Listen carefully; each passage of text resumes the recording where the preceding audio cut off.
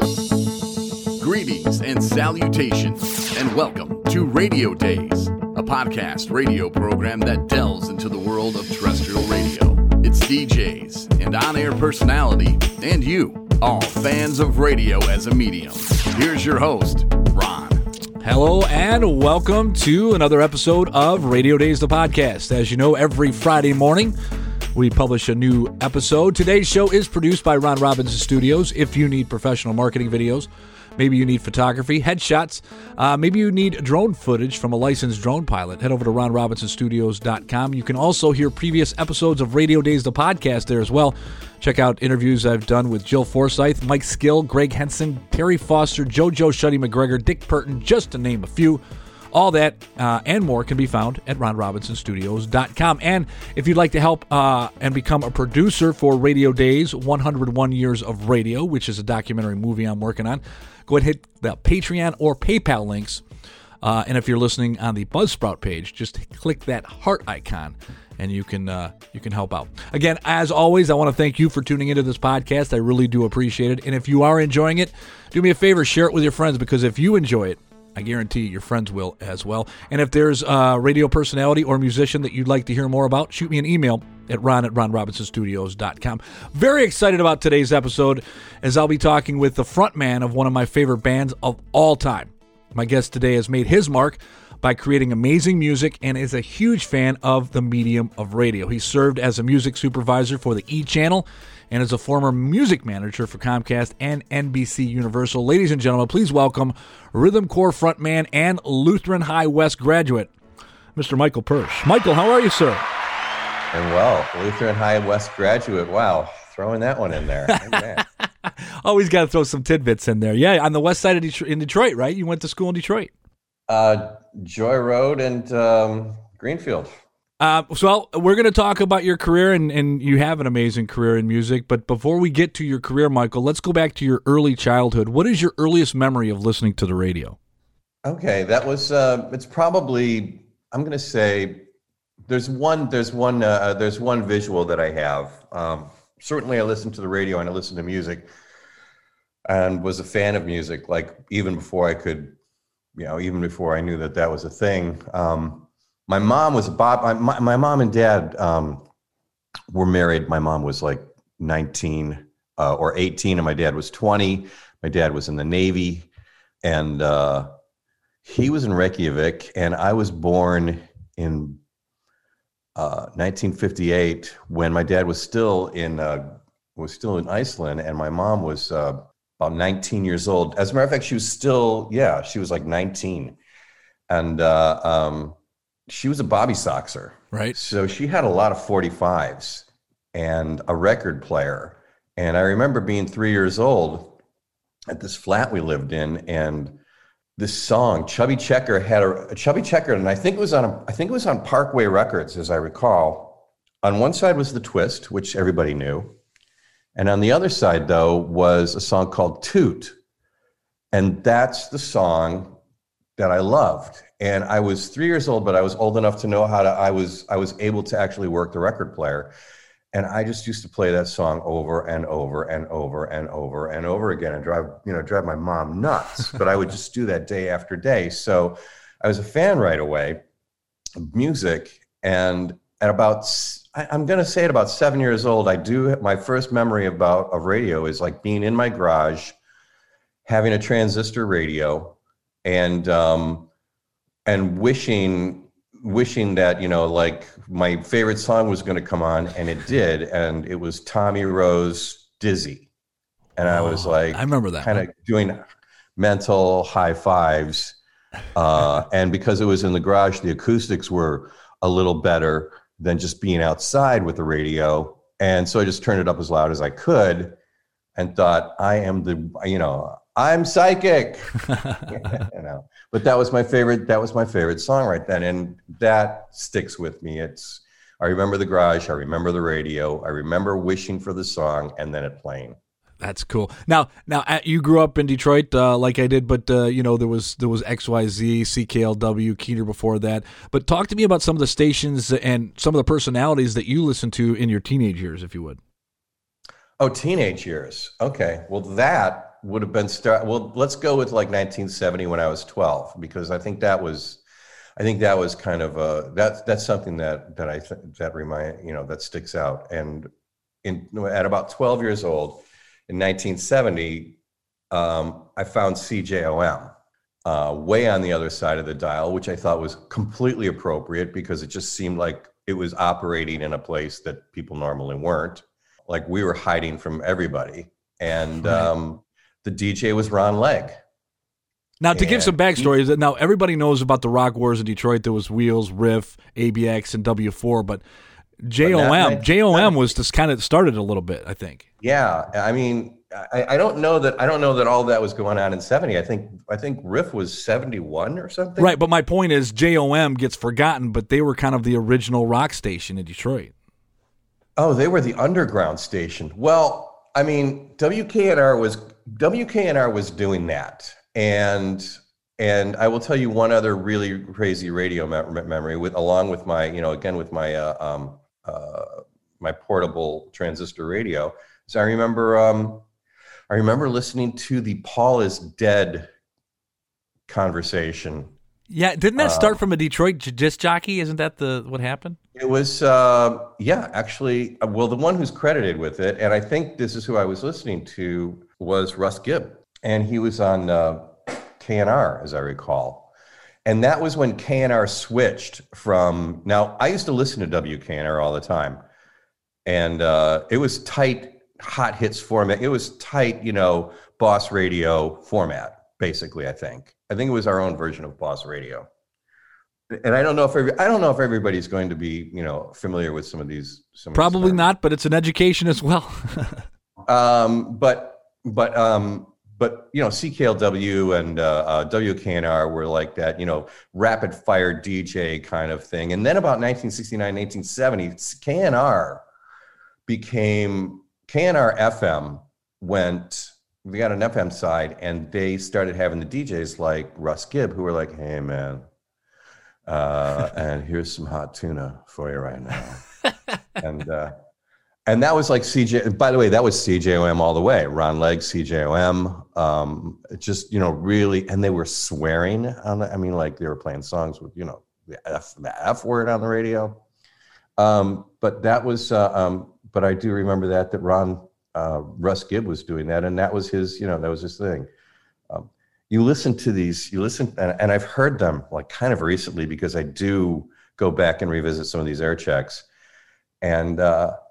The cooler than thou sort of like DJ of that era is it even sounds more cliche than the rapid fire, guy who sounds like he's ready to throw up, kind of like, hey there, blah, blah, blah, I'm gonna go down, like even sounds more cliche than that because they are so hippie laid back. It was almost like coffee house DJs, this is what's happening. It's it's really something. The thing about it is, and here's, and I don't mean to, and I'm not mocking it at all. What I'm saying is that, or the thing that I appreciated is that I remember this, and there was a reason for it, and it made a difference. It was, some people call it theater of the mind.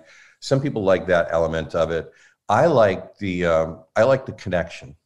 I like to know that, I was not only listening to the music, I was connected to the person who was putting it out there. And we were sort of like we were on the same page.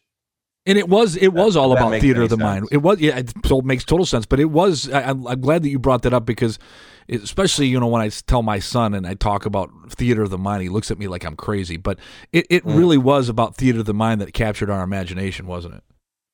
I think the first time I heard that was, Karen Savelli said that once. I was doing an interview with Karen Savelli, and she was setting up. I was at the Riff Studios, and we were setting everything up, and we were doing I think it was around Valentine's Day, and which was, I believe, a Riff's anniversary.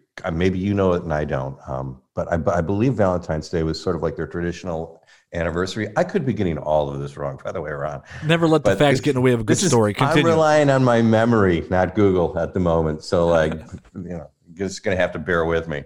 This is your truth. This is my truth. But anyway, but I remember Karen Savelli saying that to me, and she was like, she was setting up the thing that we were going to do, and there was a little bit of an element of a little bit of a presentation element to it that we were going to do, and fake one or two things. And she said, but it's all theater of the mind. So just keep, so don't worry, they can't see us, and that's just how it's going to roll. And I was like, wow, that's actually right on.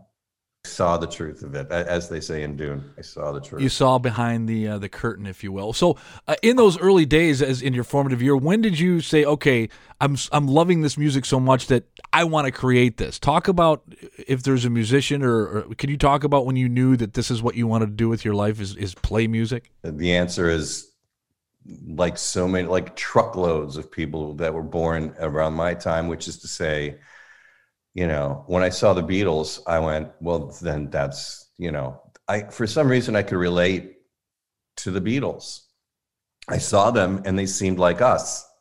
Of course I was like, 5 years old, but they were happy and smile. If you look at that early, they're a little bit like the Wiggles, they're just like, right.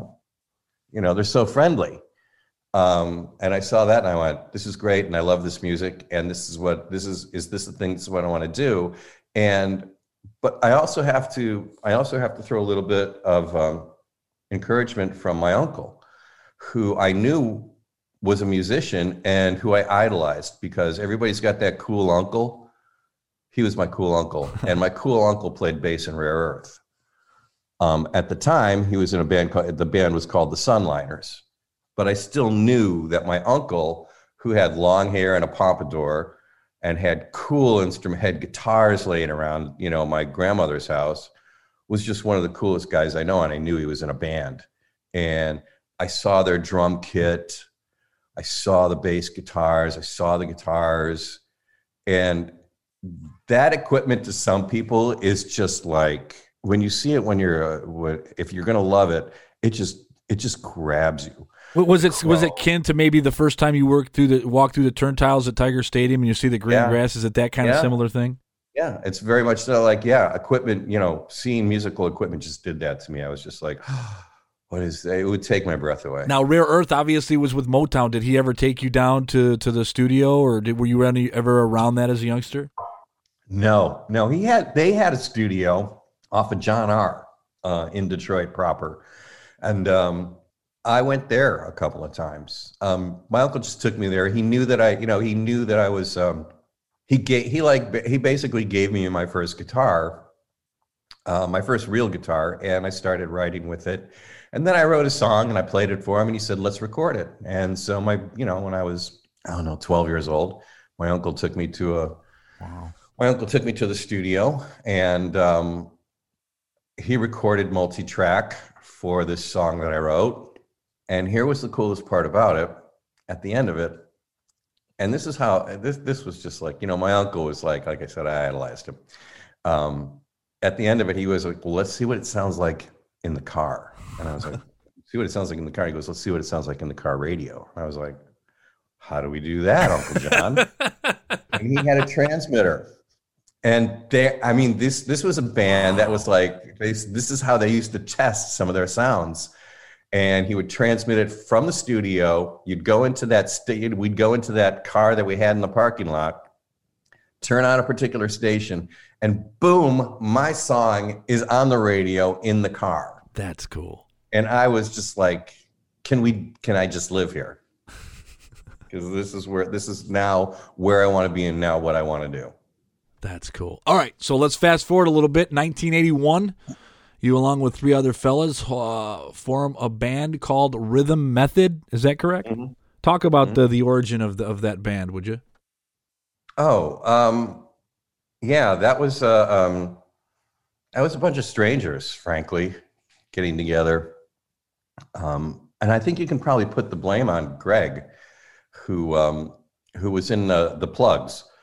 Now I'm going to throw some bands at you that sort of came together and made Rhythm Corps. But, Greg Appro and Richie Loveson were in a band, The Plugs, with Mike Halloran from Radios in Motion, another radio, here's our radio connection again. and also Jeff Shoemaker. That band started to dissolve, and at that point I was out playing with a bunch of friends in the scene. We were called 33 and the Thirds, and we were opening up for Toby Red, and Toby Red was kind of a favorite. We got along well with those lads, and they just had us. We were kind of like their little brothers in a way, and so we played a bunch of shows that summer. Me and my friends just opening up for, I was probably, I don't know, I'm going to say 1980. And, just around town doing that. And Davey Hombo, Davey Bass, was in a band called The Shake. Now, the Plugs and The Shake would play bookies. I was playing stuff like Side Street Lounge, The Three of Us, things like that, just the bars. And not necessarily, I think there was a difference between bars and I think you could say there was a difference between bars and clubs back then. And of the club side, you've got Red Carpet, Nunzios, Bookies, things like that. Legendary venues here for sure. Yeah, and then of the bars, you've got like Silverbird, Papillon, or Uncle Sam's or something like that. Studio Lounge. It's just things like, just the bars where you'd go in and do 3 sets of cover songs as opposed to the clubs where you just did your set. And Alfie and Greg, and if I slip into it, Greg's everybody in Rhythm Corps has a nickname. Greg's is Alfie. So if I say it, I'm talking about Greg. So Alf was out looking for another, looking to like sort of like reform the Plugs in a way. And he saw me, and I never knew that. And then he brought Halloran back. And then after the show, they cornered me and they said, "Come on out, I want to chat with you about something." And this is Mike Halloran from Radios in Motion, and I'm Greg Appro. And we went out and we talked. And he said, why don't we? I'm putting a new band together. Could you even come down and audition or just like we could just jam and see what happens? And I'd never been approached by anybody like that before, and I was flattered. I was overwhelmed. I was overwhelmed, and I said, like, wow, that's cool. Yeah, I would. I don't, I know who Mike Halloran is. I don't know who you are, but that sounds cool, right? And then I went, and it was Greg and Richie, and Vince Bannon was there, as I recall, just kind of like playing the Malcolm McLaren role in this particular scene, and Halloran was there, Happy was there, and we just went through a bunch of XTC songs, which at the time I knew almost every one of them because it was just the world I was living in, and it was fun. And at the end of it, I was like, I can't leave my guys. These are my friends. I can't do that. But that started to turn around, and Davey Bass. I saw Davey play with the Shake and Bobby O with the Shake. And then the Shake group broke up, and I loved the Shake. I thought they were a great band. I thought Bobby O, Bob Schultz was I thought Bobby and Davey on stage were just exactly what I wanted. Now, I love the guys in my band, but when I saw the Shake, I was like, oh, God, look at these guys I kind of want to play with these guys. I couldn't help it. It was like seeing, it's like just seeing like the car that you want to be in. And so eventually, seeing a hot girl when you're with your girlfriend. Well, well, that's even the more evil sort of like analogy. But anyway, but Bobby O and I became friends, and Bobby O eventually joined my band, and that's how I was introduced to Davey Bass. And then I eventually just sort of like decided that I wanted to be with Bobby O and Davey, and I called Greg and I said, I'm leaving my band, and I said, and I remember Greg so distinctly because at the quote unquote audition that we did, he played me. He goes, I wrote this song, and he played me "I'm Not the Man," which is a song that we had on our first EP. And if you're familiar with the song, then you like it, and there's a good possibility you like it because it's a really cool song. And it struck me right away. I said, this guy's writing this stuff. this is mind blowing. This is not punk. This is not new wave. This is not rock. This is all of it together. This song is so beyond the fray that I can't believe it. It sounds like you were just so amazed by not just the song, but what this guy was capable of. I mean, how can you not want to be with somebody like that, right? He was so, and his guitaring was so unique. I was from the world of rock, I was from, when we started with bands, the thing about being in a band back then was like, are you tight? Let's get tight. We got to get tight, start and stop on a dime, tight, tight, tight. And that was what was impressive. And it was just like, how loud can you make it and how quickly can you stop it?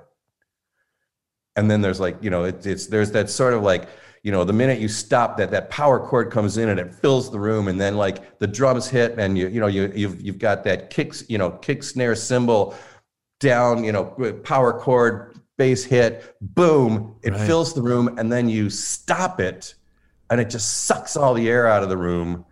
And when you're in the middle of it, it's so impressive. I don't want to spend too much time on this, but just what you just said struck me as, because one of the things that I wanted to ask you, and I meant to ask Mike Skill a couple of weeks ago, I've always been intrigued by when a band comes together, what prompts them to go on and want to do new material as opposed to being just a cover band. From you, it sounds like you being exposed to such great musicians, but could you maybe talk about what the difference is between maybe a band that just kind of continues to cover other music as opposed to someone or like Rhythm Corps ended up doing and just going on and doing your own great music? I mean, I think let's put it this way. I was under the impression that there were two routes I could take.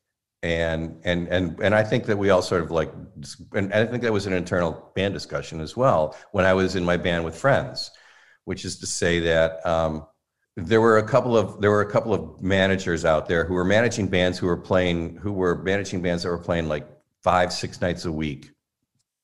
These guys who were doing this and doing doing 3 sets a night, these guys who were doing this were doing it for a living.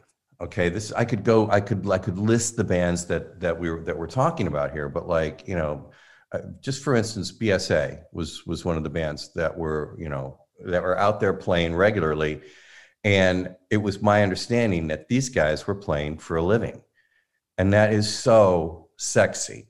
That is just really, you don't have to get up and go and work at a tool and die shop every day, or work at the 7-Up bottling plant, or the vitamin warehouse or something like that. These are all real jobs that we had in the band. That's inviting.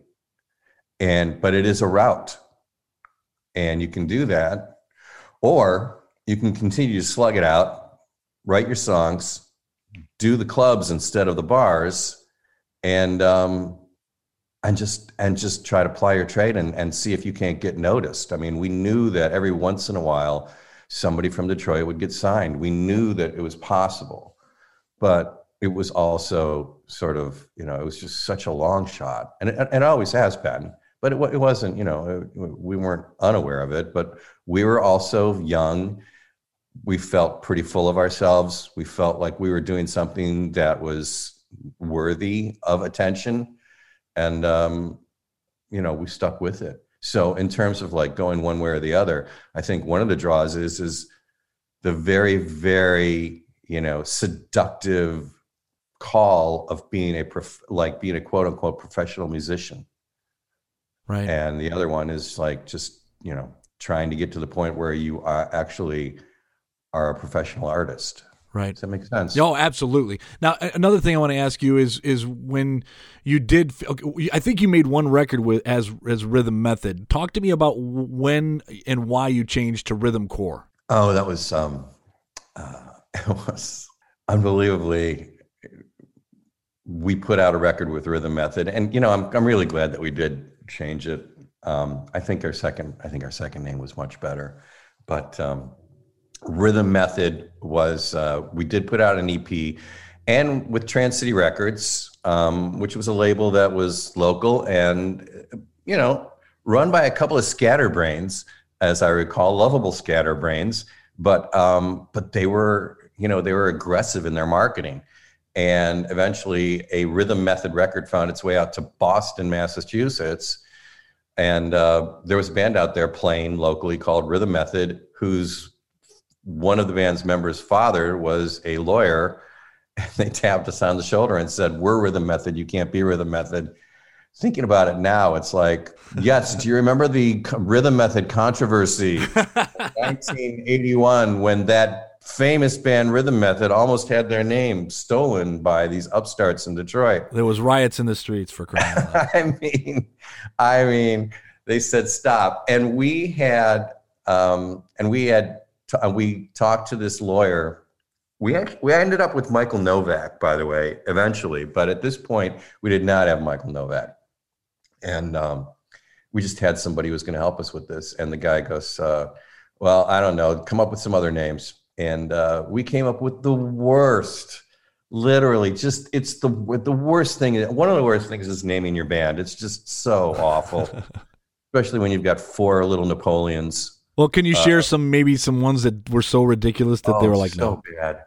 Well, at the time, we're just completely not PC, and like YBI, Young Boys Incorporated, which was like a Detroit gang that was murdering people. Wasn't New Jack City based on the New Boys? I don't know. I think there was like Killer. No, I think New Jack was Young Killers. Maybe, yeah. I think, yes, you're right. Black BK, the YB, something BKs, as I recall, is something Black Killers. And that, which I think was also Detroit. I remember seeing their graffiti everywhere. And then another one was dancing. Greg was shopping dancing actors at us. Dancing actor. Dancing actors. And God, it was just, one horrible name after another. And then I remember a friend of mine, a guitar player that I played with for a while, dear friend of mine, still a friend of mine. His mom was like, "How about the Scamps?" I was like, that's a good one. But eventually this lawyer's secretary, like a mature woman working, in his front office, said Rhythm Corps. And it was the first name not everybody hated. Nice. It sounds, I mean, now I can't even imagine it being anything but Rhythm Corps. It was just perfect. Well, either can I.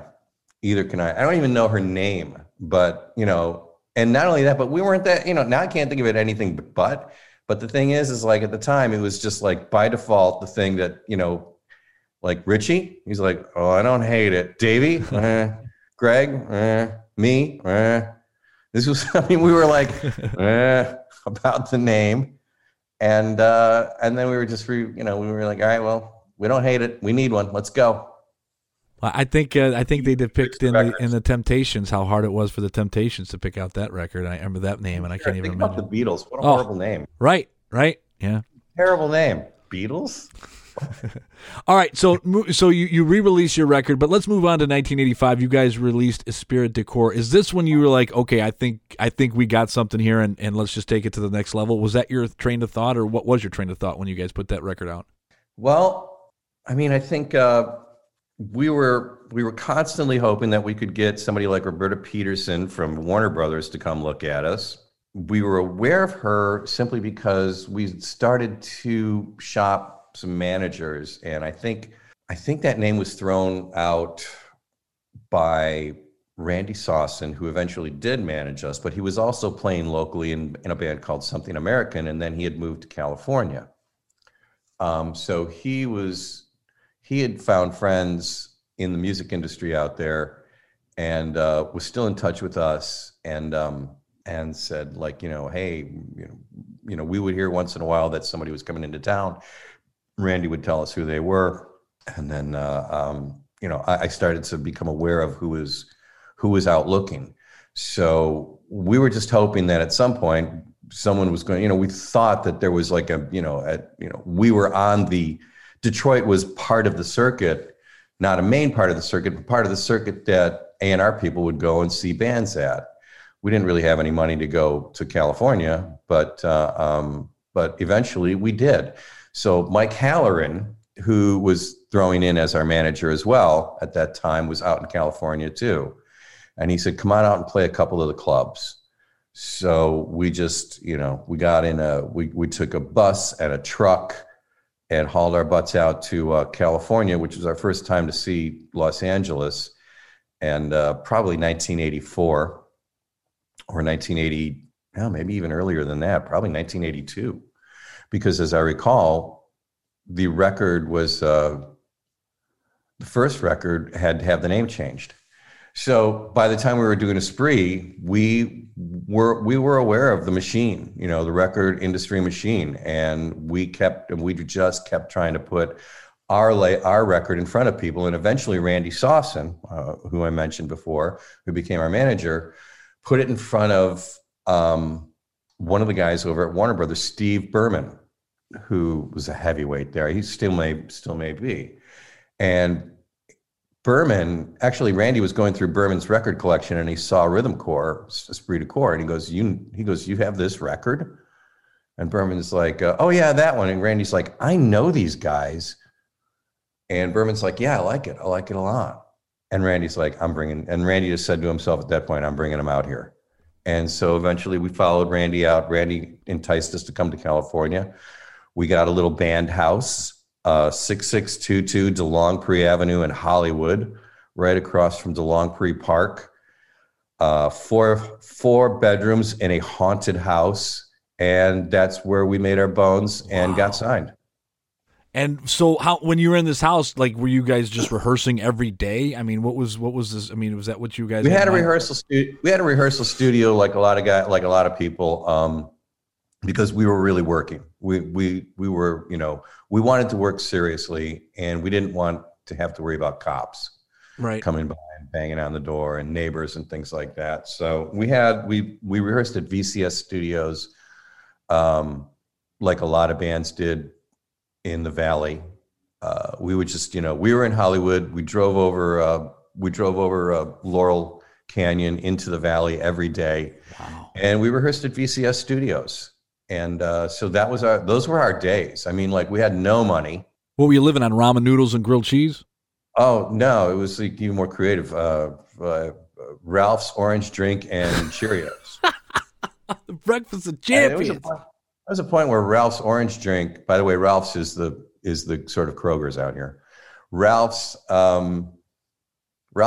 orange drink was cheaper than water. Wow. And we were told when we came to California, don't drink the water.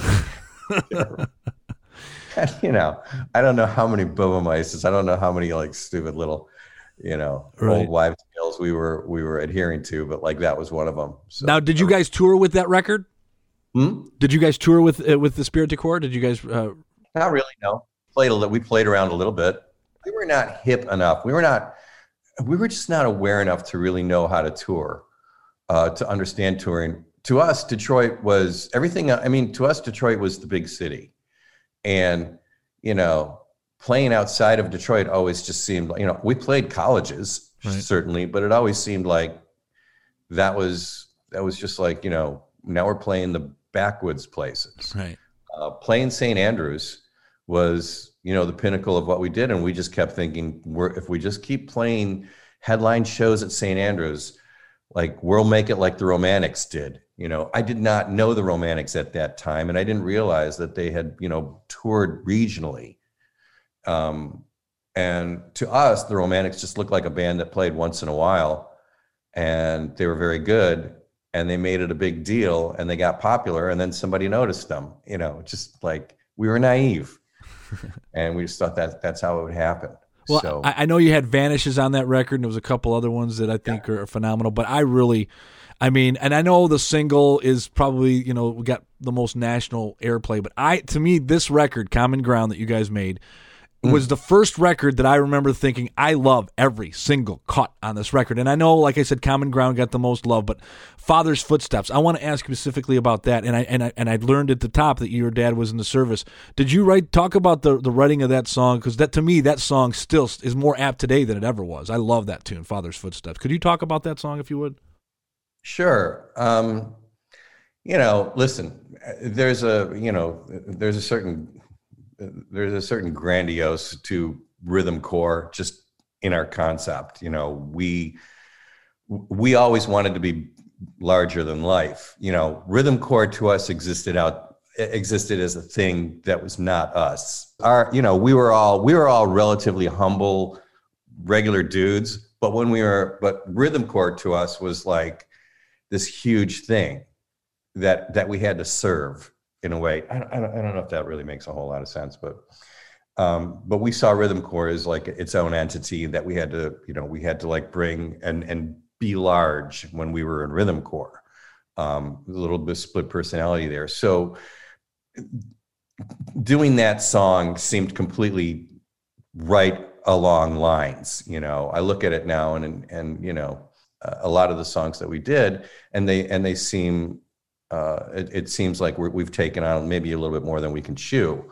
But in terms of Father's Footsteps, we all grew up in the Vietnam era, where you woke up, played outside during the summer, and at night you had dinner, and Walter Cronkite was on the TV, giving you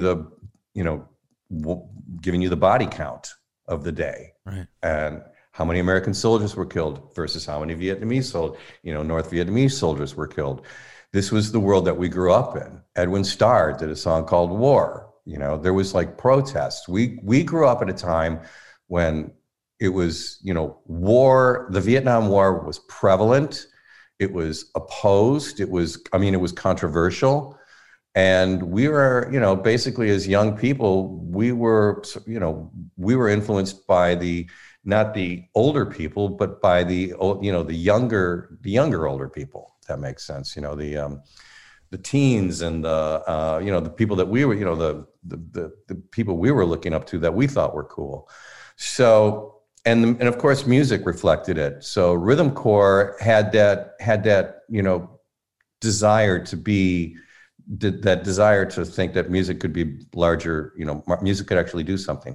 So for Father's Footsteps, I think at the time there was conflicts going on around the world. I think Brits invaded the Falklands. There were things going on around the world, and it just seemed to me like we were gearing up for another Vietnam. And so Father's Footsteps basically was just saying, let's not do that again. Let's not follow in our father's footsteps. And, you know, some of the, you know, every once in a while you get a line that sort of like that propels a song into the, you know, that propels a song. Davey, I think, came up with the line Father's Footsteps. And then I think I came up with one of the lines in it that was like, you know, point blank range, 15 minutes is point blank. Oh, that's a beautiful line. Yeah. And so with those two lines, we just, you know, those two lines dictated what this song was going to be. And we made it. And so we just kind of like did that. Now, first of all, isn't that weird? I mean, I do want to say that there's more than one song has been written because somebody came up with a line. We're like, oh, that's a good one. Let's do that. And then you just write the song around that line? Yeah, wow. Exactly.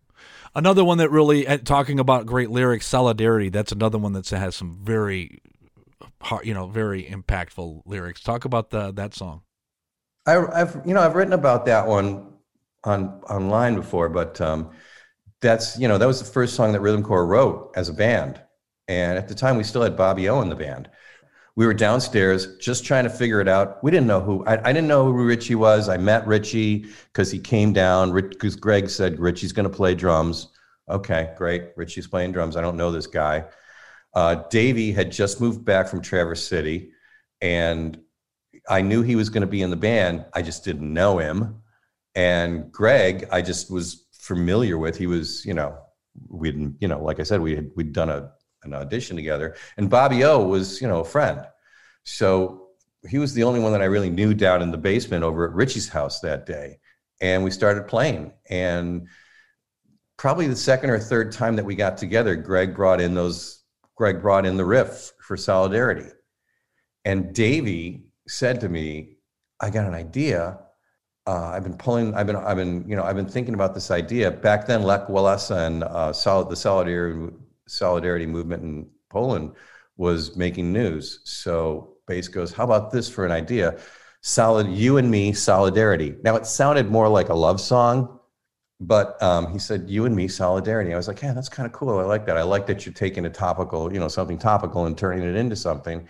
And then Greg played this, and immediately, as soon as Greg started playing that riff, the riff was just so obvious. Everybody like Davey, Richie, Bobby, boom. They started playing basically what you hear on the radio, what you hear on that record. And it was just like guitar riff, bass, drums, go. And it just seemed, and I started just vamping. Like, which is what I would do. I would just vamp vocal lines. And bass had just whispered Solidarity in my ear. So there was an obvious place I thought, for Solidarity in it.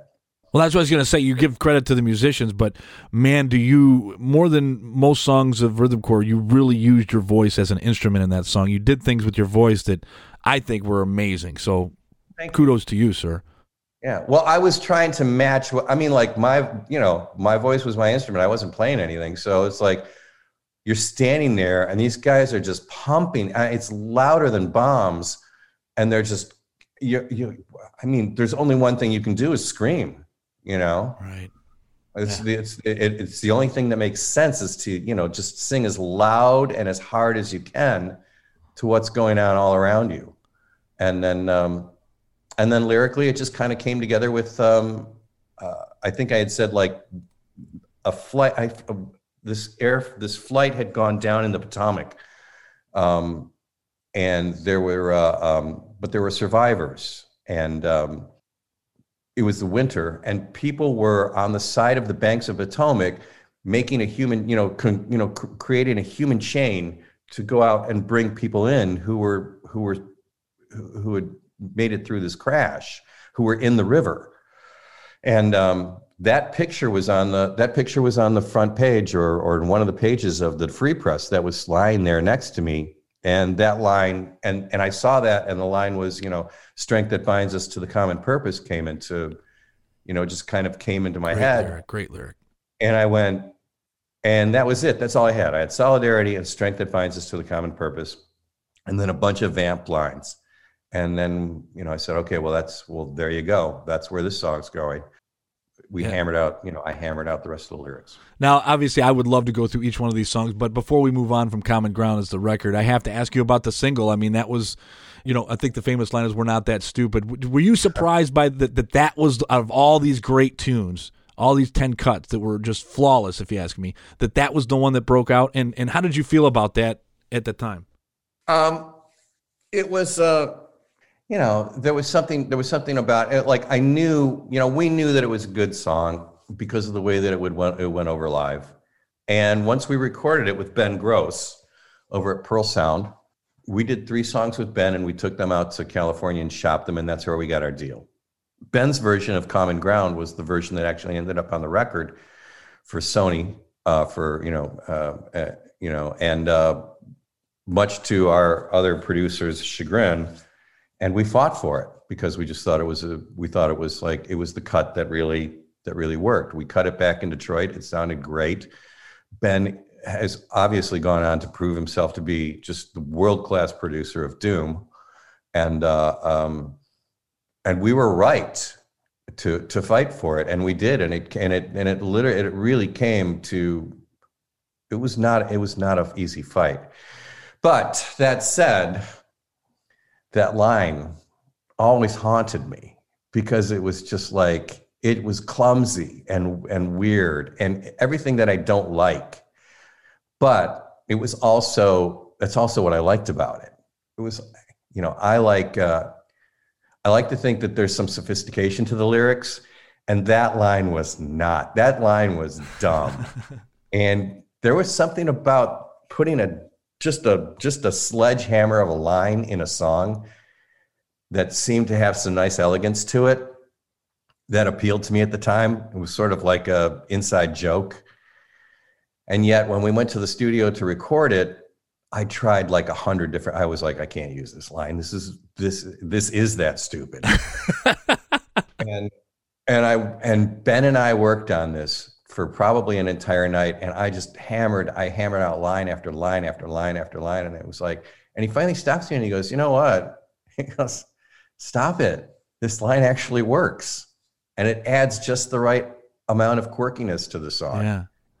And I trusted him. And eventually, and at that point, Ben and I were just starting our relationship. I still, I see Ben once a week. We're still dear friends. As a matter of fact, he's, I don't count many friends, close friends, and Ben is one of them. So I trusted him. I've always trusted him. And he was right. He was right. Another thing I want to ask you specifically about that song is I find it interesting because Eddie Money was infamous for doing this, but starting the chorus at the beginning, starting the song at the beginning, like the lyrics or the name. Was there a thought to maybe writing a verse before that, or what made you go right into that? Because when I wrote it, that's how it presented itself to me. I'm a firm believer in the muse, and I've woken up with a song's bridge in my head.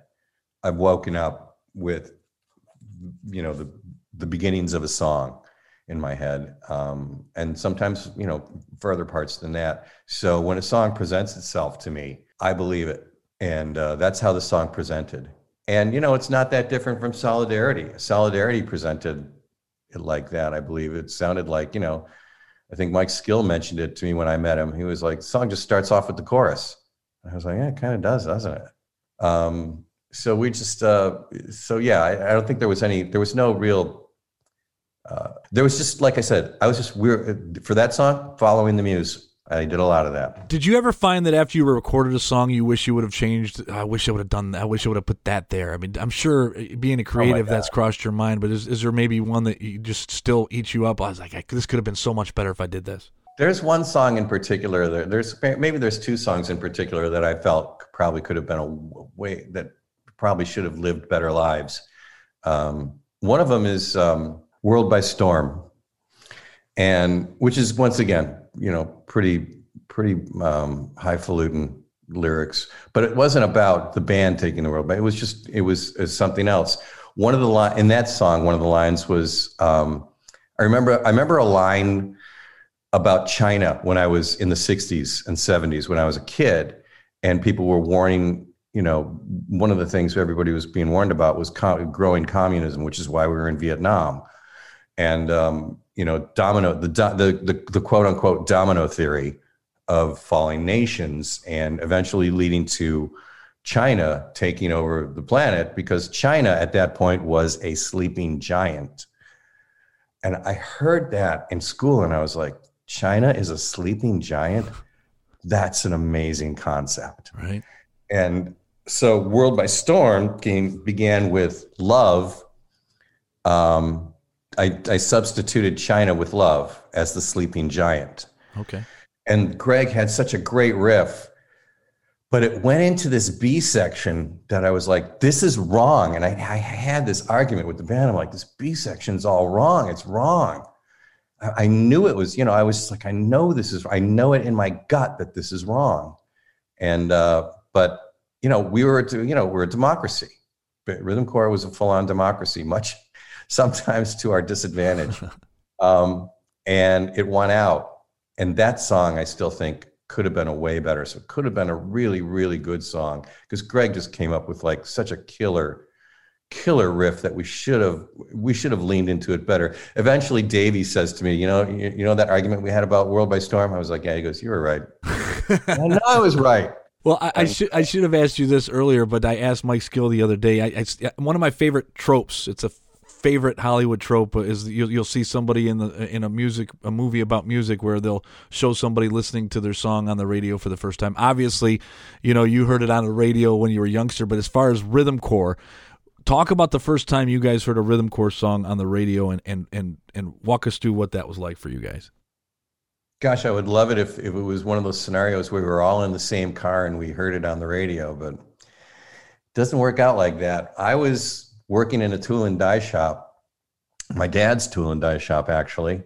Probably summer, hot day. Doug Podell and I think the people at Riff and Wheels had decided to start playing Broken Halos off of the local record. And so I think we were listening to Riff at the studio at the Tool and Die Shop. So I'm working, just doing my gig. All of a sudden, boom! It's like I might have even been Arthur P. That's cool. And I hear, bow, bow, bow, bow. I was like, or I hear that, I hear the opening, the opening drum lines to Broken Halos. And I knew that they were going to play it. I just didn't know when they were going to play it. And they put it into their rotation. And so the first time I heard it at the shop, I was just like, wow, that's me, guys. That's my band. And everybody knew I was in a band. I mean, long-haired guy working at the Tool shop. I mean, that's not a, it's not rare, but yeah, everybody knew what I was doing on the side. Very cool moment. It was pretty cool, and people were pretty, and the guys at the shop, who were all much older than me, were congratulatory. Very impressive. Very impressive. Now, I remember, along with my friend Chuck Rousseau, who you've met, and thousands of other Detroiters, for that matter, came out to Hart Plaza in Detroit during the Grand Prix. I want to add, I mentioned that because I've heard you say the Detroit audiences are vastly different. Talk to me about the difference between a Detroit audience and, say, an audience from another part of the country. Because is it different, and how so? Well, I think I think some things are just perceived. Growing up in Detroit, we all, I can speak to the blue collar Detroit rock ethos, like from firsthand, from the front row. And with Detroit, you're waking up and you go, like Richie worked at, I think Richie worked at one of the plants. But like, I knew a lot of people who worked for the auto industry in the plants.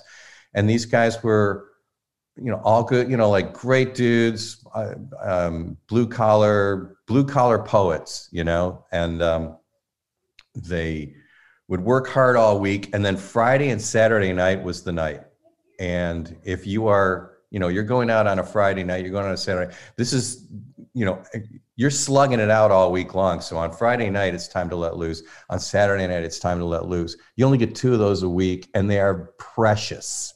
And if you're going and back then, there were so many rock clubs and rock bands to go see.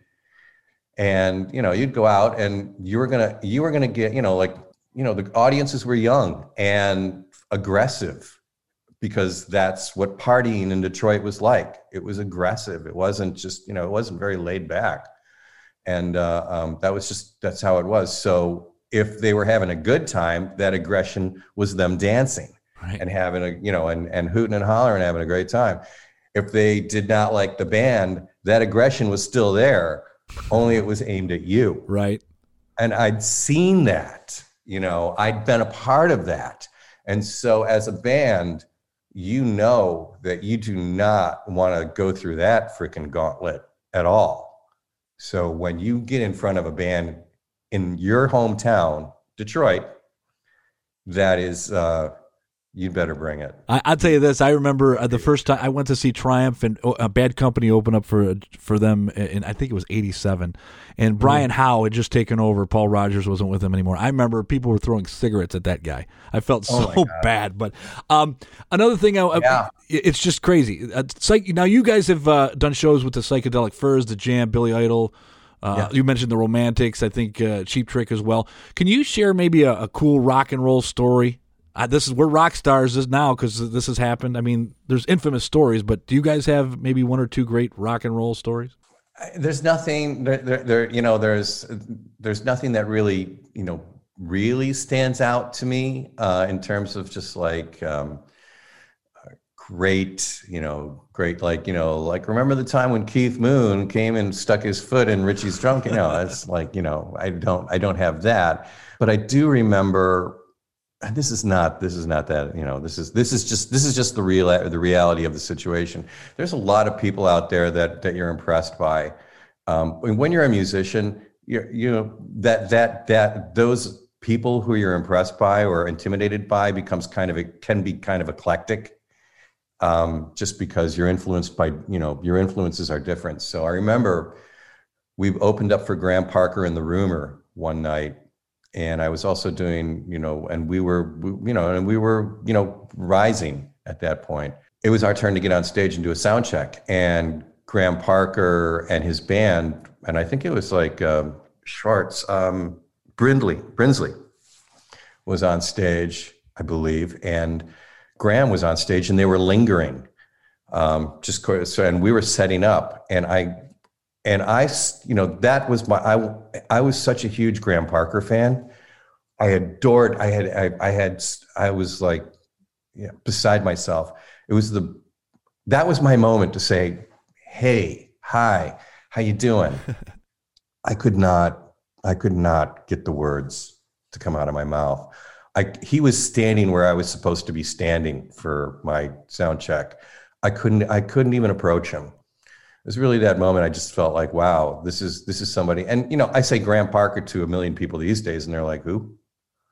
and I just recall being like, thinking to myself, wow, I'm like, we're really getting there now. This is really, this is now becoming real. And it's to this day, it was like, I never stopped myself from saying hi to anybody after that, because I thought that was just like, wow, the one, one of the people, one of my idols. I stuck away from. So besides that, other than that, stories from the road, hell yeah. There's a ton of crazy stories from the road. Probably not appropriate. Interacting with like, rock stars and things like that. Not so much, because first of all, you're the opening band. If I'm right. In those situations. Well, maybe an anti-rock story is, and I'm hoping that you'll share this with me. But when we interviewed for the movie, when Chuck interviewed you for this movie that we're doing, I was looking through the footage and I saw a great story. Talk about when you guys requested your song to a college DJ. This is an amazing, hilarious story, because all you're doing is promoting your band. This guy's like, you know what? Fuck you. You guys are stupid. Well, tell me about that. It's a great story. That was just. Listen, we were traveling in a van, had been traveling in a van. We were on tour for the first record, and, always having a good time when we play, but like one venue has 2 people, one venue has 200 people, it's like, but we always enjoyed it. That said, living in this, it's basically like living in a bomb shelter with a bunch of guys. Every once in a while, the doors open and you're like, whoa, let's just, okay, get right to the club. Let's go right to the club. Come on, get in there and get sound check, get back in the stupid van. Oh, that's what we were doing that. And so reality just starts to just really fade. We were driving through and we're listening to radio stations, trying to pick up college radio stations, because we had determined that night that we were going to target a college radio station and like get them to play our song. And we found one. And I don't know how I think they said, hey, if you want to hear something, call blah, blah, blah. And we called the college radio station and we're like, hey, we're out here in the road. We're listening to your radio station. We're Rhythm Corps. You should play it. Do you have our record? The guy's like, yeah, actually I do. He goes, would you play one of our songs from there for us? And he's like, okay, I'll do that. And and he was real cordial too. He didn't lead you to think he was going to blow shade on you, did he? He was fine about it, or whoever I was talking to was fine about it. But being a college radio DJ is sort of like the coolest job on campus, right? So one of the things that I didn't realize was like I'm talking to the coolest guy on campus at this particular moment in time, and. So he said, all right, and we're listening. And he goes, all right, we're going to play a song by, there's a band out there traveling called Rhythm Corps. And we're going to play, they called me up and they said they wanted to hear not somebody else's songs, but one of their own songs. So for the, which is a little weird, but like, let's go ahead and play it for him anyway. It was like, I'm paraphrasing at this point, but like, he just kind of like wrote us a little bit. It was a little bit of a lesson. I'm not gonna lie. It was a little bit like, yeah, we are a little bit, we should be a little cooler than this, I think. Well, it's interesting too because I mean, grunge came and changed the way rock stars were viewed. But I mean, you guys would call radio stations and do promos because you were definitely promoting the band. It was a different time. I think more bands did that. Was that? Did you find that to be work to call these? Because you were calling stations all over the country, weren't you? We were. Well, I mean, ask any other guy in the band, they might have a different story. But Richie and I were on the same page. My drummer and I were on the same page in terms of in service of the band. And as far as we were concerned, the band wasn't me and the band wasn't Richie. The band was Rhythm Corps. And there's no such thing as too much promotion for Rhythm Corps. No, not at all. We were like, let's just we would go to CBS.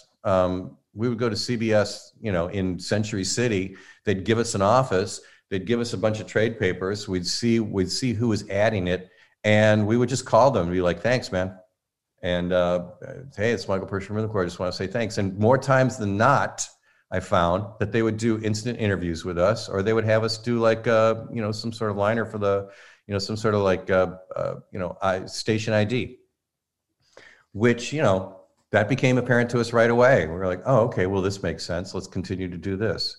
And we did. Richie and I just hammered.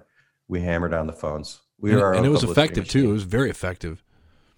I hope it was. I think it was to a degree. But I think the road is always probably the best. I think our strong suit was our live performance, because what I discovered is that with Common Ground being the lead-off track and basically being the only song that was really getting any work from that record, people had a particular view of us based on that song. And we were a live, pumping rock band, right. Very, very engaged and very live and very sweaty. Don't be in the first 3 rows unless you want to be wet, kind of a thing. Did you enjoy interacting with the crowd with conversations between the tunes? Is that something you enjoyed? Because you were good at it. Yeah, I mean, I did. I like people. It's weird. I do like people. I'm like, every time I talk to someone, I find so many people that don't like people, but I love people, and I like to see, and I like the crowd. And when I'm representing Rhythm Corps, it's me, but it's not me.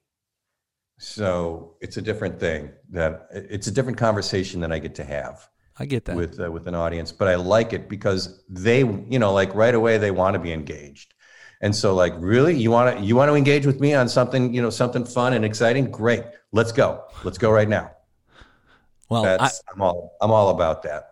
To me, I think Common Ground brought people to the party, and once they discovered the music, other than that, I think that's when you got your hardcore fans. But to that point, Rhythm Corps and other bands like DC Drive and scores of others seem to have had their momentum obstructed when grunge moved into the mainstream in the early 90s. What did grunge music do to Rhythm Corps, if anything? Well, it cleared out the roster over at CBS, except for us and the Godfathers. Tommy Mottola was still running things over at CBS. And there were tons of bands. There was a lot of bands, sort of like quote unquote new wave and modern rock bands on CBS. I can't even quite recall who they were, but there was just a bloodbath of bands being let go. And Tommy Mottola said, "There's only 2 bands we're not going to let go of the new signings." And he goes, "That's the Godfathers and Rhythm Corps." Personally, and I met Tommy at a bowling banquet once, and gregarious guy, seemed like a really, just seemed like like the record company cliche. I took to him. I liked him. But I spent, 4 minutes with the guy. But anyway, he was a fan of the band. And then there was a huge, and almost immediately within probably 6-7 months, there was a huge shakeup over at CBS, and Tommy was gone, and David Glue came in, and that changed everything. And I remember I met David Glue in Detroit for about 10 minutes because he was in between flights, and so he said, "I want to meet you guys, come to the airport and we'll have a drink at the Hilton or something." And we met him at Metro. We spent 10 minutes with the guy, just, hey, how you doing? And he goes, okay, I'm out of here. I just wanted to say hi. And then I met him again, probably, when we started the second record, started promoting the second record. And it was in New York at the Bottom Line. We had done a showcase. And there was a big CBS to do going on afterwards. There was a meet and greet, and somebody came up to me and he put his hand on my shoulder, and he was like, that was a really good show. I said, thanks, I'm Michael. And he goes, I know, I'm David Glue. Wow. And I was just like, motherfucker. And I don't think we ever recovered. And we ended up not on the label, probably, oh man, within a couple of months. The second record was not doing all that well. It just, they just didn't. They either didn't know how to promote it, they didn't want to promote it, or there wasn't anything to promote. So what did you do when you stopped touring and realized, okay, grunge is pretty much here, and we can't? I mean, there's just not as many opportunities. What did you do at that time? Well, one of the things we did is we doubled down on the basis of on the fact that we were a rock band. We just went out and we started to do some more demos. I feel like people thought that we were climbing on a train that was already rolling, but the fact of the matter is, I think Davey and I remember having this conversation with Davey. I'm like, Davey, I'm like, we can be eclectic and go against the grain if we want. I said, but like, what? We're a rock band. Shouldn't we just keep on, like bass was like, absolutely, let's just double down on the rock thing. And so we really leaned into it. Even as, and I think, some of the songs that we wrote at that time were actually, we'd never recorded them, but they were great, great heavy rock songs, but we just never got any, we just, people knew us, the personnel at the labels had changed, but not so much that they didn't know who we were. And we were the Common Ground band. We were not this heavy band. Right. That's one of the things that I think that was an issue. A lot of people at the labels, they just don't do their homework. You have to make them want to do that. You have to make them want or have to do their homework. I don't think a lot of them aren't going to do it on their own. And by the way, I'm talking about a record industry that existed, 30 years ago. I have no idea what the deal is today. Seems different today. So when you realized, okay, this isn't going to work, and you guys had to start working jobs, what did you do? I mean, I don't know. Is it true that you considered going to Specs Howard as a student, maybe getting in the DJ side? Is that something you did? Thought? I went in once. I did it. I went in one time, and they said, do a tape. And so I did a tape. And I realized that I had a mush mouth. I didn't realize. It wasn't something I was aware of. I knew that I had I knew that I could drag up a good tone, and if I sang, I was fine. But if I spoke, I heard it right. It was intimidating to hear yourself on tape, just speaking and not listening for content, but listening for quality of just the performance. It was pretty discouraging. I did not go back after that. Well, you did end up doing behind the scenes, because I think you went on to be the music supervisor at E! Entertainment Television. Talk about this gig. This sounds cool. I ended up going back to California. What I did is I learned, after spending so much time in the studio, I learned, and this is one of the last things that I saw before I left Detroit, was we were recording at White Room Studios with the Nira brothers, and Kid Rock was like doing work at the studio as well. And this was pre Kid Rock. And we got along. We were friends. I liked Bob. He was funny and cool. He was, loud. He was like a lot of guys that I grew up with, and to be crude, he was crude. He was rude. He was loud. But that, though, not me, but that, like the opposite of me, but very much like the But there was West a certain Side. kind of cockiness to you guys. Yeah, the West Side trailer trash kind of dudes that I grew up with. I grew up in Inkster, Michigan, so That's West Side, and we had our own. We were not East Side. We were not elegant. We were rough and tumble. And so I liked rock, and I knew him, and he showed me something really quick. He was like, check out this new piece of machinery I got. And it was a 4-track hard disc, and he could sample entire, he could just, cut and paste with this new piece of equipment.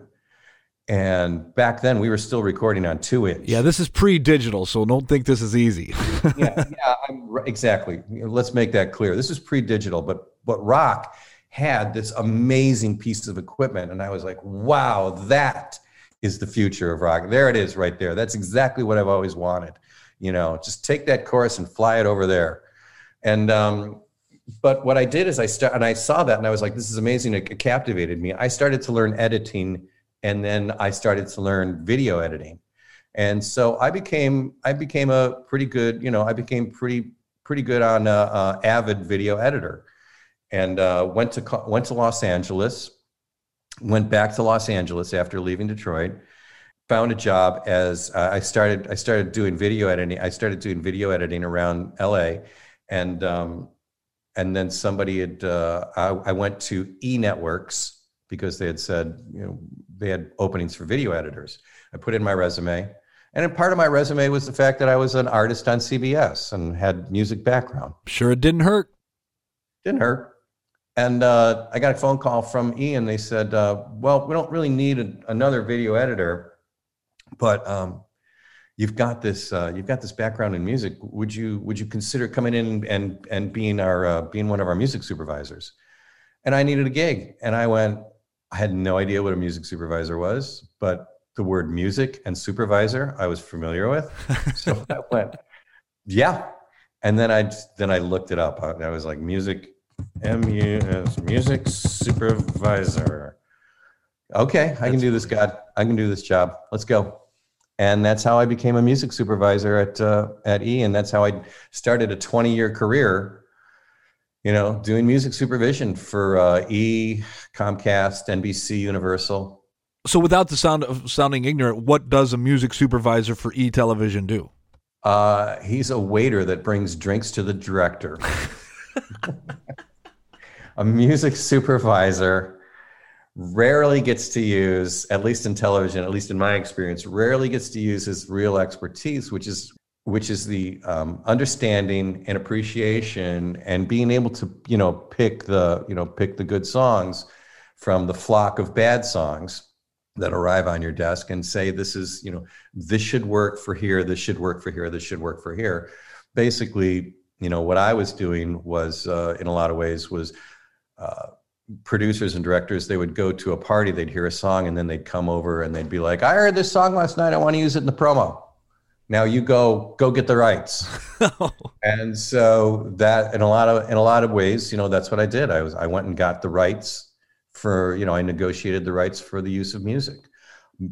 One of the supervisors, at least in that capacity's biggest jobs is to just negotiate licenses and uses. So I'm curious about this. So how does that happen? So I'm a famous musician that has a famous song and you want to use that. Like what you call me and say and negotiate a price? Is that how it works? No, not me, but maybe the person who owns the music, I mean. No, because a musician typically, like is what we did with our label, they've sold their publishing already. Somebody came in and put a bag of money on their table and said, we're going to take your publishing for this amount of money for the next 10 years or 3 years or for the rest of your life. And and most musicians, way back when would be like, publishing? Okay. What's publishing? I've heard that word. I don't know what it does. Yeah, but here's money. Money for this thing that I don't even know what it does. Sounds good to me. Let's go. And then you end up, signing away your publishing. So your publishing is actually money that you can make when your song is used for licensing, when it's licensed. There's two parts of a song. There's the idea of the song, which is to say something like Mary Had a Little Lamb. Everybody knows Mary Had a Little Lamb, but is there one particular recording of that song that is iconic? That, you know, I'm going to say no, but in my world of examples, no. But how about House of the Rising Sun? Okay, once again, bad example because that is that's in the public domain, I believe. At least the publishing element of it should be anyway. It's it's an old traditional. But the recording that everybody knows is, well, I mean, most people know is The Animals. Or if you're from Detroit, you might throw in Frigid Pink. But there's two sides of the song. There's the side of the song that's publishing, which is the idea of the song. And then there's the physical copy of the song that you would actually use. And that is the master side. So typically you're going to go to the person who owns the publishing to get the rights to use the song. And at the same time, you're going to negotiate which version of the song you want to use from the person who owns the master. So that is really, in a nutshell, how you license a song. There's obviously there's everything goes into that in terms of like how you want to use it, where you want to use it, how much, how long, right? The time, right? You know, in what territories do you want to use it? You know. Did you ever have a situation where somebody said, "Hey, I want to license Rhythm Corps"? Yeah, I'm actually working with that right now. You're kidding me. Yeah. How does that work? I mean, this is a conflict, right? You know, no, it's weird because we did get our publishing back. I do have the agreements, but getting ASCAP and the other publisher to release, you know, the rights, which are intact until they are not intact, no matter what you have, until it has been proven or everyone agrees that the rights should revert. There's still a certain amount of rights that are being held by another company. And as far as the master goes, well, that's typically always going to be Sony. I'm pretty sure they have our masters, unless there's a law that gets, unless you know, the laws change, they will own our masters forever. So that negotiation, as far as I'm concerned, for the rights that I have, yes. For the rights that I don't have, you're on your own. So I'm dealing with a music supervisor who's trying to put it all who's trying to do that. And believe me, I feel for him because I've been in that position. And speaking of that position, you were at E for 5 years before you took a similar position for Comcast as a music manager. What was this? Why did you make this move, and how was this different from your job at E? Once, you know, like, just to be clear, I'm just so that we're clear about this. Comcast ate E. Okay. Comcast came by and just gobbled up E. Okay. All right. Yeah, they did. And so that became that. And then frankly, Comcast came by, they wanted to gobble up NBC, but that was not allowed. So they gobbled up E Networks, which was at that point, I think we had 4 networks. And so we became Comcast. But eventually they were allowed to buy NBC Universal. And then even though it was still Comcast, in that realm, NBC Universal had the clout and name recognition. So right. They could have just said NBC doesn't exist anymore. We're now Comcast. But they didn't. They said, we're going with the name recognition. And they just and then we became NBC Universal now under the parent company of Comcast. So your job has pretty much been the same. It's just that you've done it for 3 different companies. That is correct. Wow, that's a long time to be at a job. That's 15 years now, or at the time. I think I was there for 15 years. Yeah, wow. It was a long time to be. It was a long time to be a music supervisor. It was a long time to be in the belly of the beast. Now, did your job change with the companies, or was it always basically the same? I mean, I moved up. You know, I moved up to in the company and in my position where, and eventually one of the things that I got was, because it was kind of my specialty, is I was in charge of all the technical elements of creation and distribution. I was good with the digital elements. Yeah, it got so much easier when it became digital. So why did you leave eventually? I think in 2013. Why did you leave after such a long stint? Were you just sick of it? Was and in fact, when they became NBC Universal, a lot of departments were duplicated. NBC Universal and Comcast both existed out of Philadelphia at that point. I mean, NBC Universal was actually out of New York, but Comcast was out of Philly, and they were enamored with NBC Universal. So anything that was NBC Universal, we became secondary. So it was Philly and New York that were making all the decisions, and us and everybody over on the West Coast just sort of, dealt with whatever they wanted. So our departments were being duplicated by departments at NBC, and eventually my department was duplicated. They recognized that our department was duplicated, and they just let us go. And that was, and being, and I think I was like, what was I? It was like in my 50s at that time. And basically, yeah, really, really one of the older people in that business. I was kind of like one of the old wise guys. Right. Of go music. Go talk to Michael. He'll set you straight. Yeah, whatever. Now I have to ask you about. But I mean, like literally and figuratively. I was one of the old wise guys. That's fun. Now I want to ask you about your next occupational choice, because I'm fascinated with the fact that you sell real estate. This is amazing to me on several different levels. Because first off, what made you change? Going from music to real estate isn't exactly what you'd think of as a straight line. How did you come to be a realtor, and is that something you've wanted to do for a while, and why do you do it? Oh, it was certainly something I had considered. I remember being a music, this is a very, very clear thought of mine. Being a music supervisor, hanging out with music supervisors is interesting, especially when you've been a musician. Actually being the person who creates the product that the music supervisors work with. And I remember thinking and talking to all these people, and it was so weird being in this room with a ton of music supervisors. And I don't mean to demean anybody, but like they all thought they were in the music business. And I was like, actually, I've been in the music business. And I can tell you right now, this is not the music business. This is not really where the heart of this business is. Right. This is like, the drive-through window of the music business. And which I always kind of thought. So at certain points in my career, realizing that, I was like, what else?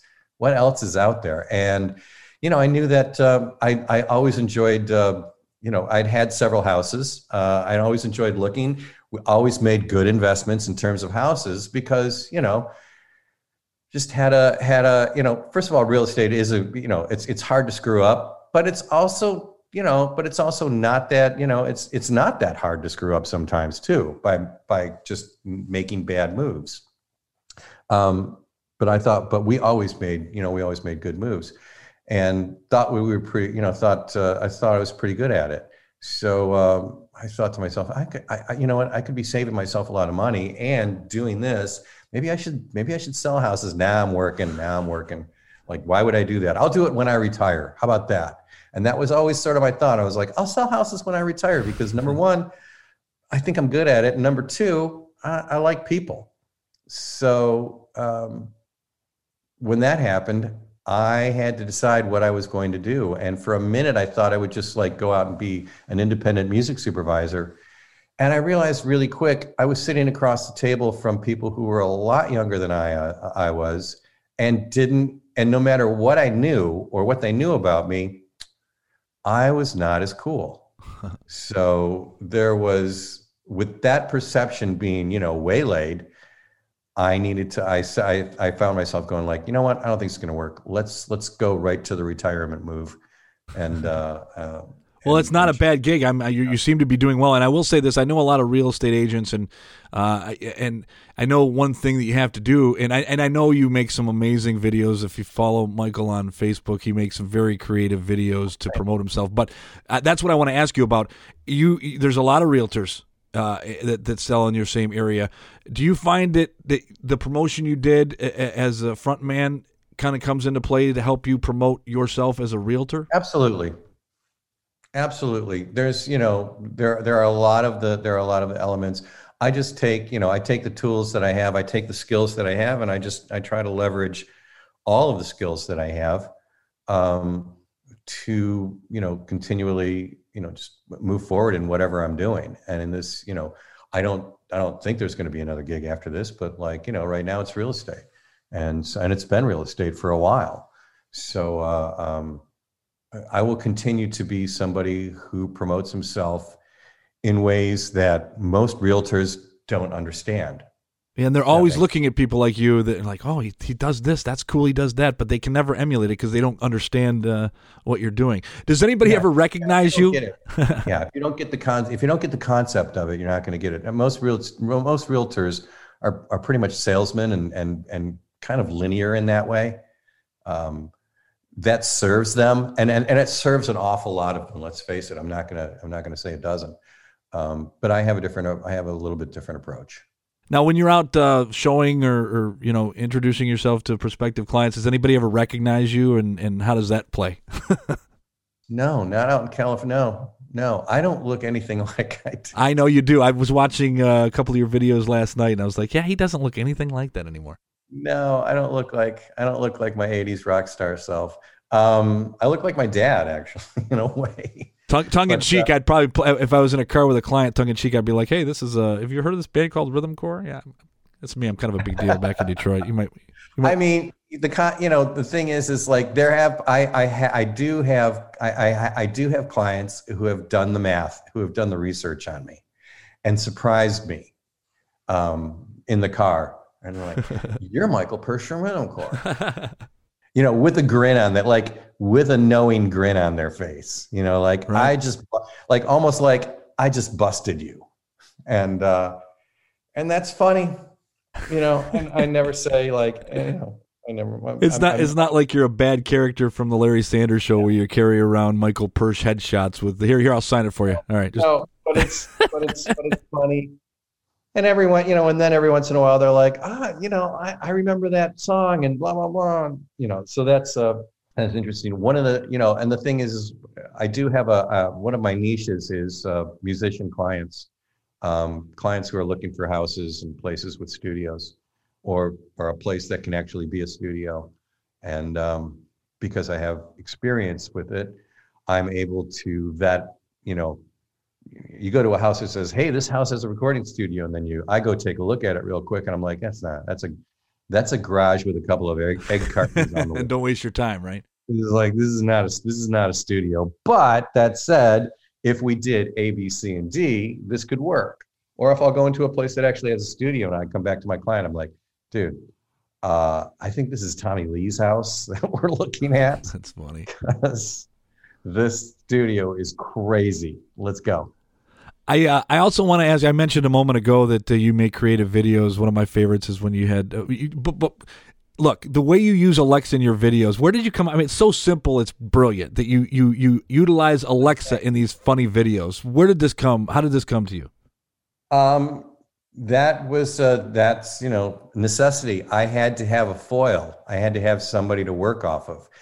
And, I had my dog Spike be the foil for, a couple of times, but mainly I thought Alexa was, when I realized I could program her to say anything I wanted her to say, I was like, this is perfect. It's going to be, I am going to be her straight man. I love how she turns your computer off when you're watching World War II documentaries. That's brilliant. Yeah. She's like, or she's, whatever she's got in mind. Because, it's a smart home, so she can turn off all the lights or she can, whatever. But I think I also felt like everybody could relate to the idea that, we're all interfacing with AI, or not even AI. We're all interfacing with somewhat artificial intelligence at the moment in this Alexa. And I felt like everybody could relate to this. I thought it would be funny. Let's take it a little bit step into the absurd. Instead of the mundane, which is usually the conversation you have with Alexa. But well, before we wrap up, Michael, I have a couple of questions about 2019. I want to ask you about Rhythm Corps' performance at St. Andrews. You guys came back to Detroit. Everybody raved about it. In fact, I still see posts today of people sharing that memory. Talk about how that came to be, and do you have any more plans to do that again? Yeah, we every once in a while, the great thing about Rhythm Corps is we're still great friends. We love each other. We're our own family.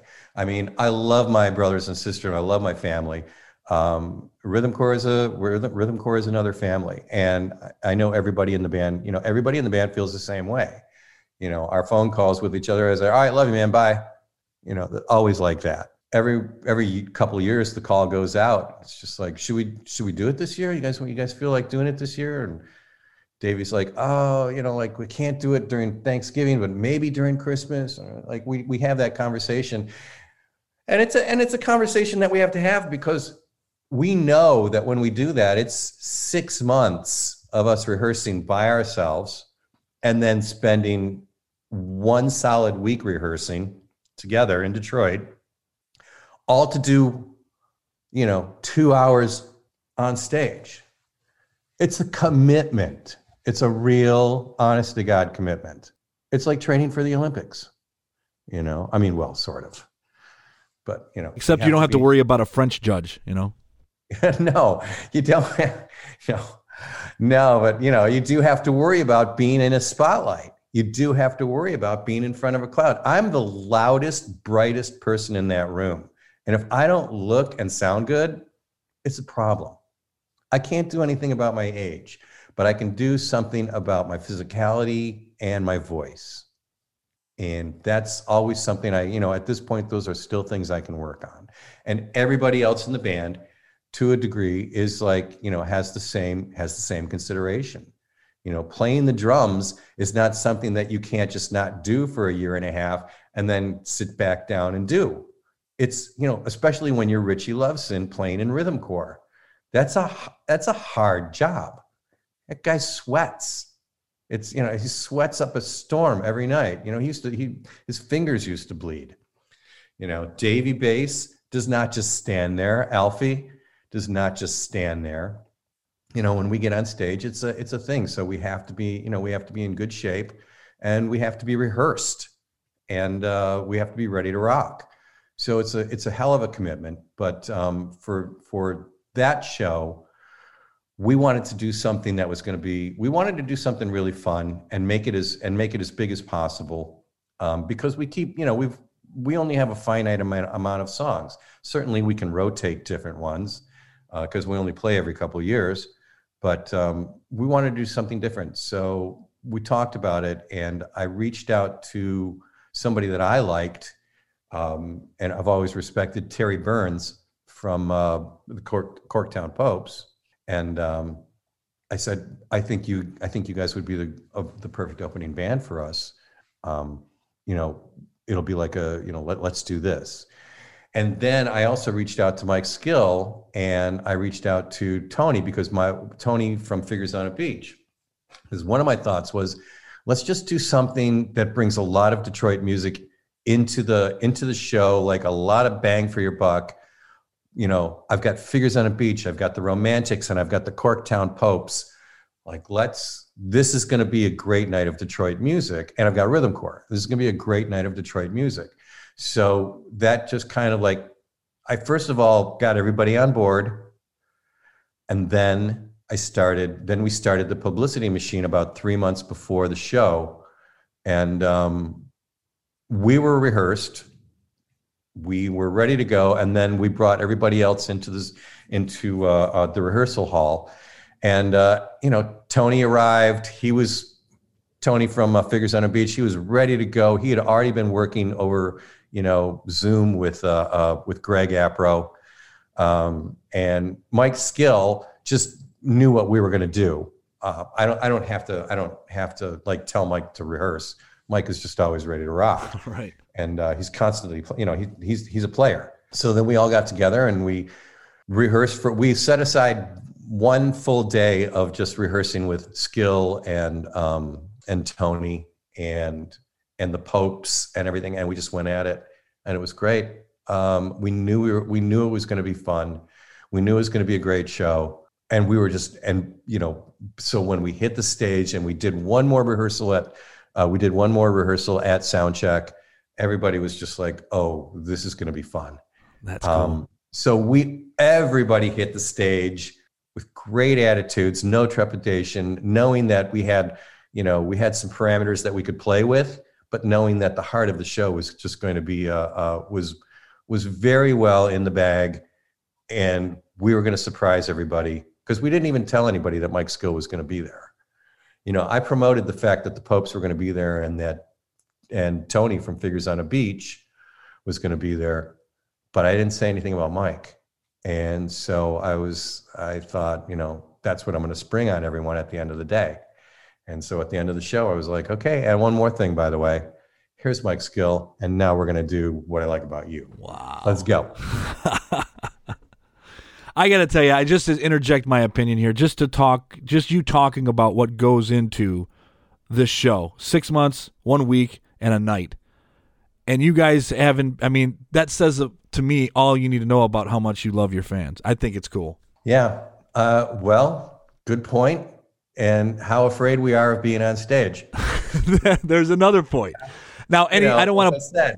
I'm at any given show, I'm the loudest guy in the room. I'm the loudest, brightest guy in the room. Better be worthy of that position. Now, I'm not going to ask you for dates, but obviously you guys talk about it all the time. As you mentioned, I'm sure you got to want to wait till after this COVID, if it ever goes away, which probably won't. But do you guys have any imminent plans maybe in the next couple of years of replicating that performance here in Detroit? All I can tell you is absolutely. I love that answer, sir. Love that answer. In the meantime, what's next for Michael Persch? I am, as we talk right now, Ron, I'm camping. I am camping in a condo in Palm Springs because I'm flipping it. Of course you are. That's awesome. That's what I'm doing. I am like knee deep in the. I'm still. I still have clients. As a matter of fact, I'm working with some clients in LA right now, but I saw an opportunity to buy a place in Palm Springs and flip it, and that's exactly what I'm doing right now, and it is turning out so cool. I will be back on. I've taken a break from social media because it's been a heavy couple of years, both personally and just in general, and social media has just not been conducive to my idea of a world in harmony. Yeah, it's out. It's rough out there right now. Ooh. Yeah, it's completely rough out there. So I've just kind of been lying low. But when but there's probably two things will come together at the same time, and that one of them is like me getting this place done, and another thing is us finally, hopefully, getting to be within a short amount of time, maybe being able to put a little show together. So when I come out of my social media self-exile, I'm going to promote this place that I have out here, let everybody know what I've been doing for the last couple months, and then hopefully shortly we'll be able to talk about some other rhythm core elements, other rhythm core things. There's a couple of things in the works right now, and one of them is putting out the old record on spot, getting the old record dusted off and remastered and ready for Spotify. And very cool. The Sony, which the two CBS or the two Sony albums, which are not out there right now, but I'm getting them ready. And then possibly a show, which we want to do. But we want to do, like you said, we love our fans. I would never put my fans in jeopardy. Or as I would never want to be cavalier about their safety. Let's put it that way. I'd be remiss if I didn't say one more thing about, you mentioned you're kind of taking a break off of Facebook, but before you kind of took that break, you were doing some interesting things, I think on Thursday night, where you were kind of going live and you had your boy on the bongos. Talk a little bit about what that, because I would tune in for. No, once again, that was cool. That's Randy. Once again, Randy and I, we're best of friends. And Randy Saucin, we call him Sauce, and he loves to spin vinyl, and I love to spin vinyl, but I love watching him do it. And frankly, we put together, and like I said, here's where my love of technology comes back into play. I can spin vinyl, Randy can spin vinyl, but Randy enjoys it so much, and I enjoy doing the behind the scenes tech work, which is setting up the cameras and doing the editing. So I'm doing the live editing. I produce the show, and Randy does the show, and that works out just fun. We have such a great time. I will tell you, Randy and I have a house in Hollywood, and we have one room dedicated to vinyl, to two turntables and all of our vinyl. And I've got cameras and green screens and then an editing bay set up. And on Thursday nights, we were just hitting it. That's cool. Lights would go down, and we have, and of course there's speakers. We've got feeds coming out of we've got feeds coming out going directly into Facebook and Twitter, Facebook and Twitch. And where else were we? I think we're YouTube, whatever. It was always interesting because every once in a while you get like a copyright strike and something would be on there. But I'm to come full circle, what I loved about it is I imagined if there was video and computer and internet in the 1970s, 60s, that's how WJOM would have aired their music by what you're doing. That's what it reminds me of, the old school radio shows. It's what we do, and we have a lot of fun with it. I compile a bunch of videos that I just, I steal videos from the. It's thievery at it's art and thievery at its. Art is thievery to begin with, but this is high art and thievery at its at its the highest level, at the highest level that we can bring with the budget that we have. That's awesome. Michael, I can't thank you enough for joining me today. I appreciate you. All continued success. I appreciate you. Thanks, Ron. Thank you very much, man. Thanks again to Michael Persson. Of course, you heard him here. They're coming back to Detroit, so pay attention to that. And, of course, when I find out about that, I will share that with you. And, again, thank you for tuning in to Radio Days, the podcast. Keep an eye out for Radio Days, the movie, coming this spring. Tune in next week. I'll have another episode of Radio Days, the podcast. Until then. You can't go. All the plants are going to die.